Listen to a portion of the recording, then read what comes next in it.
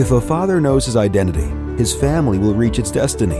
Discover how to become the man, the father, and the leader that God has called and destined you to be. The Fathers of St. Joseph is an apostolate that works for the restoration, redemption, and revitalization of authentic fatherhood, whose aim is to assist each father to become who God has called him to be, like St. Joseph, a father on earth like the Father in heaven. To rediscover and recover the glory, power, and necessity of the vocation of fatherhood, access key resources at fathersofstjoseph.org.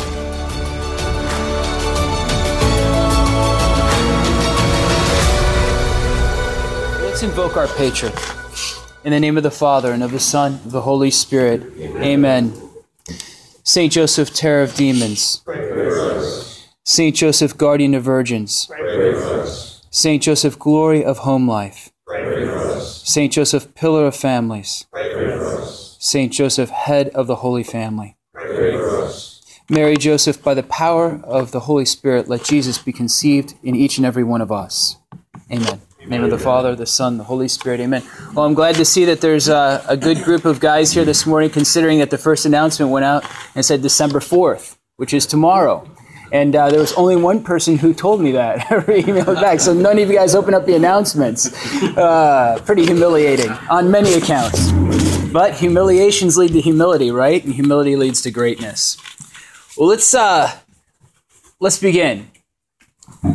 Recently, a friend of mine who has 6 children, all of them are grown up, all of them are out of the house, but none of them practice the Catholic faith. And he was confessing to me how vexed and perplexed he is by this fact that none of his children out of the 6 practice the Catholic faith. And he described how he sacrificed for them his whole life. He would work long hours. He would even work weekends. He bought them each a car when they turned 16, when they began to drive. He paid for each of their college tuition.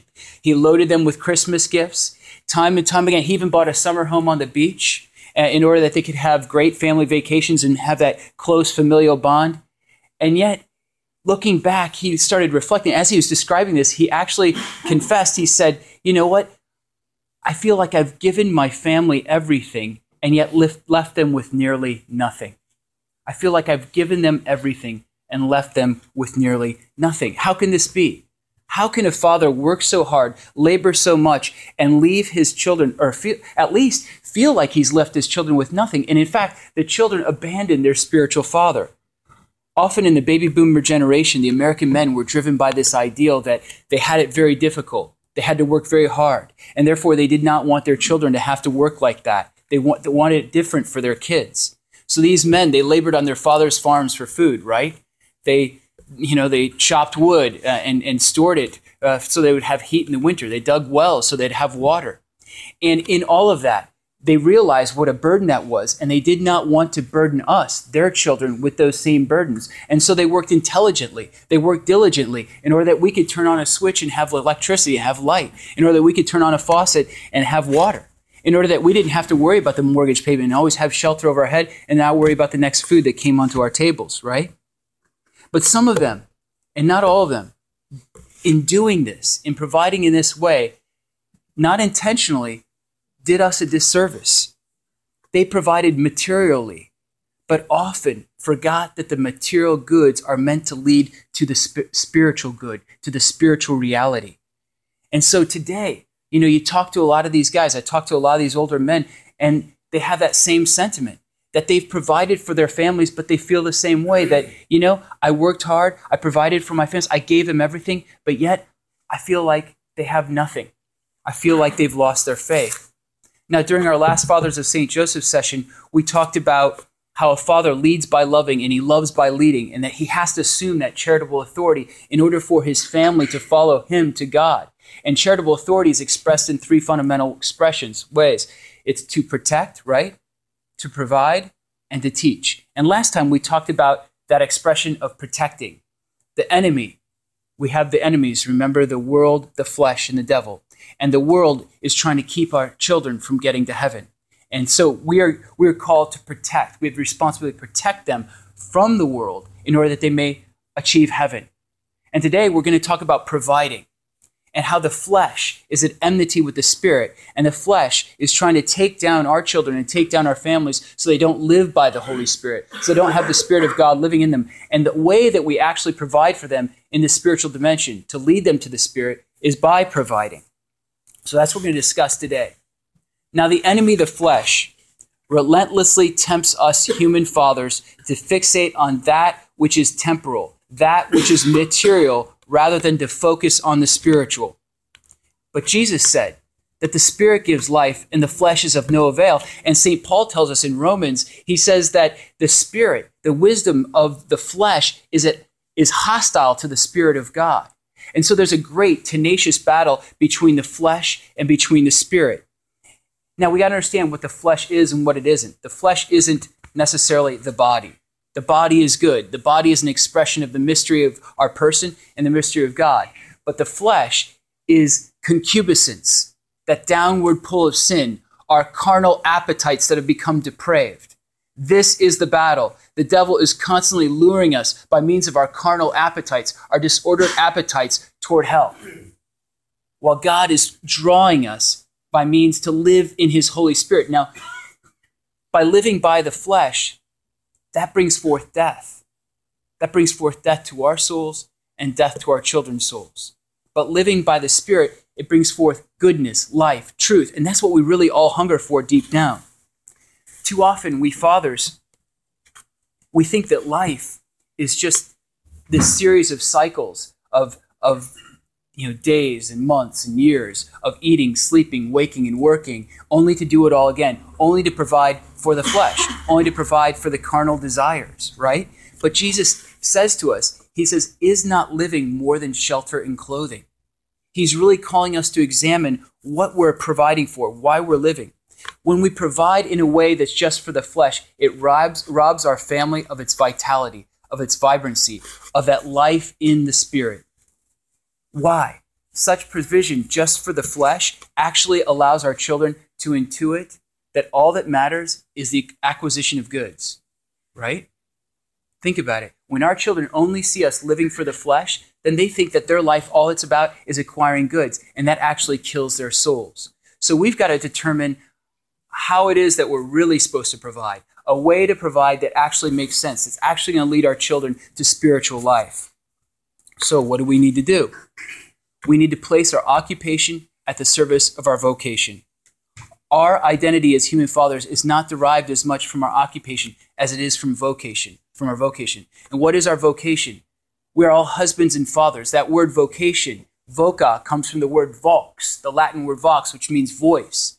And so our vocation is God's call in our life. It is God's mission in our life. And if you are a husband or father or a priest, that is your vocation. That is your path to holiness, and no other path will be given.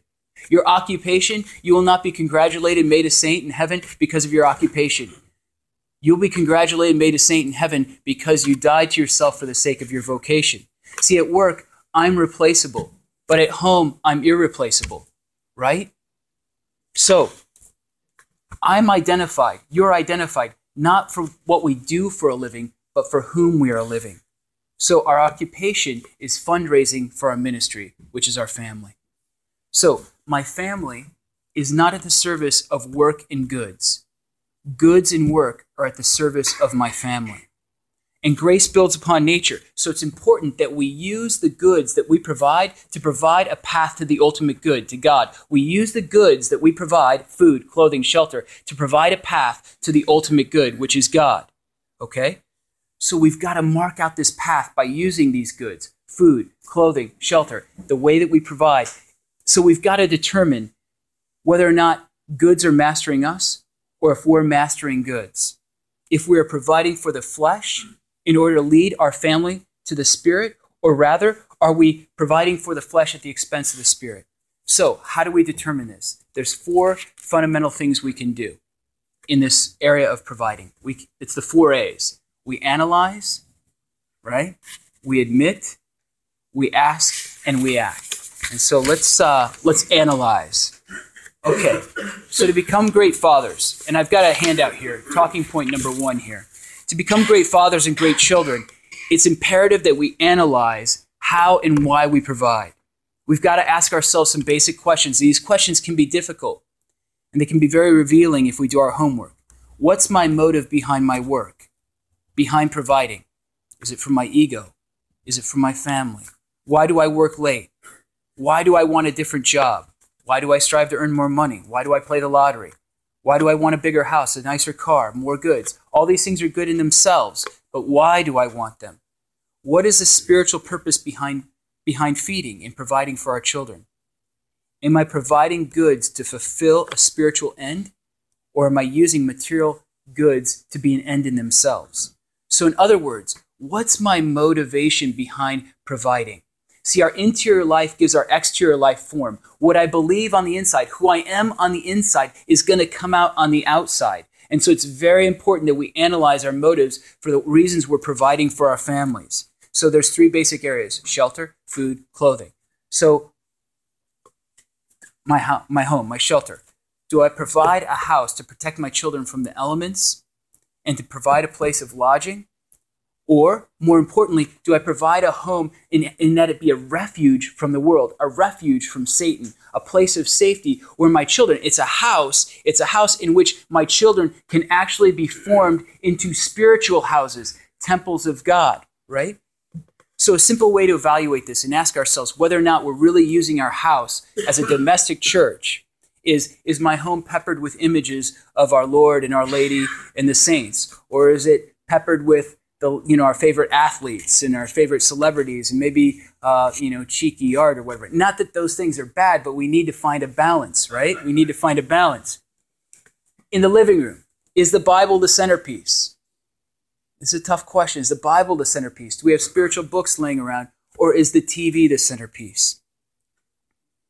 Is my home a boarding house for future pro athletes and college academic stars?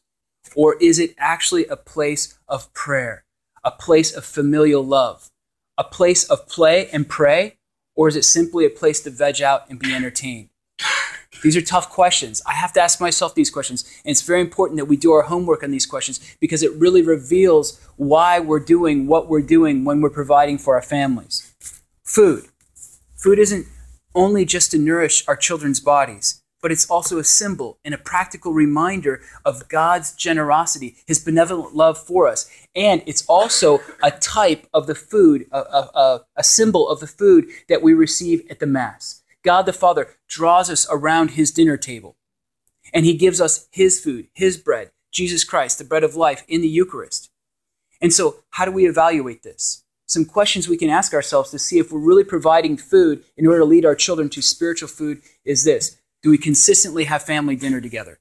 Family dinner is totally under attack in this era right now, more than any other time. Families struggle to meet for dinner, and this is precisely where the family is formed and where children learn morals, great moral lessons at the dinner table. Do I consistently meet for dinner with my family? And if I do I lead prayer and thanksgiving to Almighty God, like the priest does at Mass when we're gathering around God's food, bread, the Eucharist? Do I use food as a way to lure my kids out to go out so that I can get to know them? Because my kids don't want to go out with me for any other reason other than food, right? So I use food to do that. But it's a great way to get to know them. Or am I just simply sitting down for dinner, grabbing what's in the refrigerator, or just trying to get by, and I don't even thank God for it? And I don't even teach my children that this is God's provision. God has provided for us. The third area, clothing. And this is a little bit of a tough one. A father provides clothing, yes, so the child can be protected from physical exposure, right, and poverty. But it's also so that a child can comprehend God's desire that the child be protected from the shame of lust, from the shame of sinful exposure. So, how can we evaluate this? What are some questions we can ask ourselves in this area? Do we actually talk to our sons and daughters about the true meaning of the body, about their sexuality and how beautiful it is, about sexual intercourse and how God created to be a sign of his union with Christ and his church? Do we talk about the dignity of the body and how their bodies are an expression of their interior person? Do we explain these things to them? And then do we tell them that and explain to them why they need to dress reverently and modestly and in a dignified manner in order to hold up their interior dignity? Or do we just encourage them to buy the latest fads and the latest trends, or don't say anything about it, and we're wearing those tight jeans and those the skirt that's basically a wide belt. You know what I mean? So we really need to, because the thing is we don't put our pearl before swine. And our children are our pearls. Our children are our greatest talents. And we just don't throw them to dogs and the lust of men. I remember a father, a friend of mine, his wife, when she was in high school, her name was Elizabeth. She wanted to go to the beach with her friends. And she wanted to wear, with her friends, they all were wearing two pieces. And so she asked her dad. That was pretty good of her. And her dad said, no, you're going to wear the one piece. And she was fuming. Did I tell you guys this? She was just fuming. She was so upset. And so she held true. She went to the beach in the wrestling singlet, and, got through it. And so she didn't talk to her dad for a long time, for weeks, right? And she finally went back to her dad. And she said, Dad, why did you embarrass me like that? Why did you make me wear, the one piece? Why couldn't I just be like my friends? And he said, because you do not realize the beauty that you have been given. You are beautiful. You are a symbol of God's glory, and you are not to be thrown to the lust of men. And she tells this story today, and she beams. She loves it. She loves her father. And she said that made such a deep impression on her life that she actually found herself. She found an inner dignity that she didn't even know that she had. She was worthy of God's love, and it wasn't to be thrown to the lust of men. Beautiful, beautiful. Okay, so after we've analyzed, right? We've asked all the tough questions. Then we need to admit, ask, and act. And these three things are laid out in Psalm 51 beautifully. And so Psalm 51 is a repentant psalm of David, the greatest repentant psalm. And so we need to admit, and I've got that here in talking point number 2. The psalmist says, for I confess my iniquity, and my sin is ever before me. Against you alone I have sinned, and what is evil in your sight, O God, I have done. And so, after analyzing our motives, and if we determine that we've made our ideals idols, like Father was talking about, because that's what we're talking about right now, is we're making our ideals in the way that we provide idols. If we come to that point where we realize this, it's crucial that we admit this to God, particularly in the sacrament of confession. That is a great way to humble yourself before God, and we know that the humble will be exalted. So it's vital to state in all humility, God, I've fallen into materialism. God, I've had vain ambitions, false pursuits of glory. Please help me. And we need to, in a sense, we need to admit that our fleshly appetites have robbed us of our fatherly leadership or hindered it at some level. So it's very important that we admit our weakness to God. The second thing is we need to act or ask. The psalmist says, sprinkle me with hyssop, and I shall be cleansed. Wash me, and I shall be made whiter than snow. Let me hear joy and gladness. Let the bones which you have crushed rejoice. Turn thy face from my sins and blot out all my iniquities. Create a pure heart in me, O God. A resolute spirit renew within me. That's just such a beautiful prayer. And so we need to ask our Lord for his redemptive grace. And the Lord promises that whoever asks for the Holy Spirit will be given. That God says, Jesus says, whoever comes to me, I will not cast out. He will forgive our sins, but we must admit them. And then we need to ask. We need to be humble enough to ask for that redemptive grace that reintegrates us and make us whole. And part of the asking is, Lord, show me how to be a great leader. Show me how to lead my family to you. I need your vision, Lord. And he will show you. And then the third thing is we need to act. And the psalmist says, I will teach the wicked your ways, and sinners shall be converted to you. My sacrifice, a contrite spirit, a contrite and humbled heart, O God, you will not despise. So the thing here is that the psalmist, he's repenting. And part of the repentance is once he changes, he's going to teach the sinners. That's what we've got to do. We've got to change. We've got to repent. We've got to admit that we've done wrong. But then what we need to do is we need to teach those sinners, those children of ours, right? We need to teach them what it means to use clothing, shelter, and the goods of life in a way that brings about glory for God. Now, so we need to act. Maybe we need to adorn our homes with little more images and reminders of our Lord and his mother and the saints. Maybe we need to have family dinner a little bit more. Maybe we need to put activities at the service of our family rather than our family at the service of activities. And this isn't just for us young fathers, you grandpas. My dad, I love what my dad, in union with my mom, has done. Their home is a domestic church. And all the grandkids, my children and their cousins, love going over to Grandma and Grandpa's house to play. They just love it. They don't care about the sacred images on the wall as far as being a negative or anything like that. They love going to Grandma and Grandpa's house. And what I love about it, it's a seamless extension of what I am. My religious values, my moral values, my beliefs. It's a seamless extension at Grandpa and Grandma's house. So when they go there, my children don't think I'm weird. Well, they do think I'm weird, but not because of my faith. And so we all have a part to play in this. We grandpas, we need to create a domestic church, a holy environment for our grandchildren, a safe place to play and pray. And we need to encourage our sons to do the same. St. Joseph, he provided for the Holy Family materially, but that material provision always was at the service of providing for Mary and Jesus spiritually. Joseph fed bread to the bread of life, and it's from that bread that we all have life, and that's our job. We're called to feed our children with bread, provide for them so that they can grow and become other Christs, which feed this starving world, and this world is starving. We need other Christs in his name. Amen? Amen. So the question I leave with you today is, what ways can we use our provisions and the way that we provide in our occupation to be at the service of our vocation and to lead our children to the spiritual goods, to lead our children to God? So I leave you with that question. If a father knows his identity, his family will reach its destiny. Discover how to become the man, the father, and the leader that God has called and destined you to be. The Fathers of St. Joseph is an apostolate that works for the restoration, redemption, and revitalization of authentic fatherhood, whose aim is to assist each father to become who God has called him to be, like St. Joseph, a father on earth like the Father in heaven.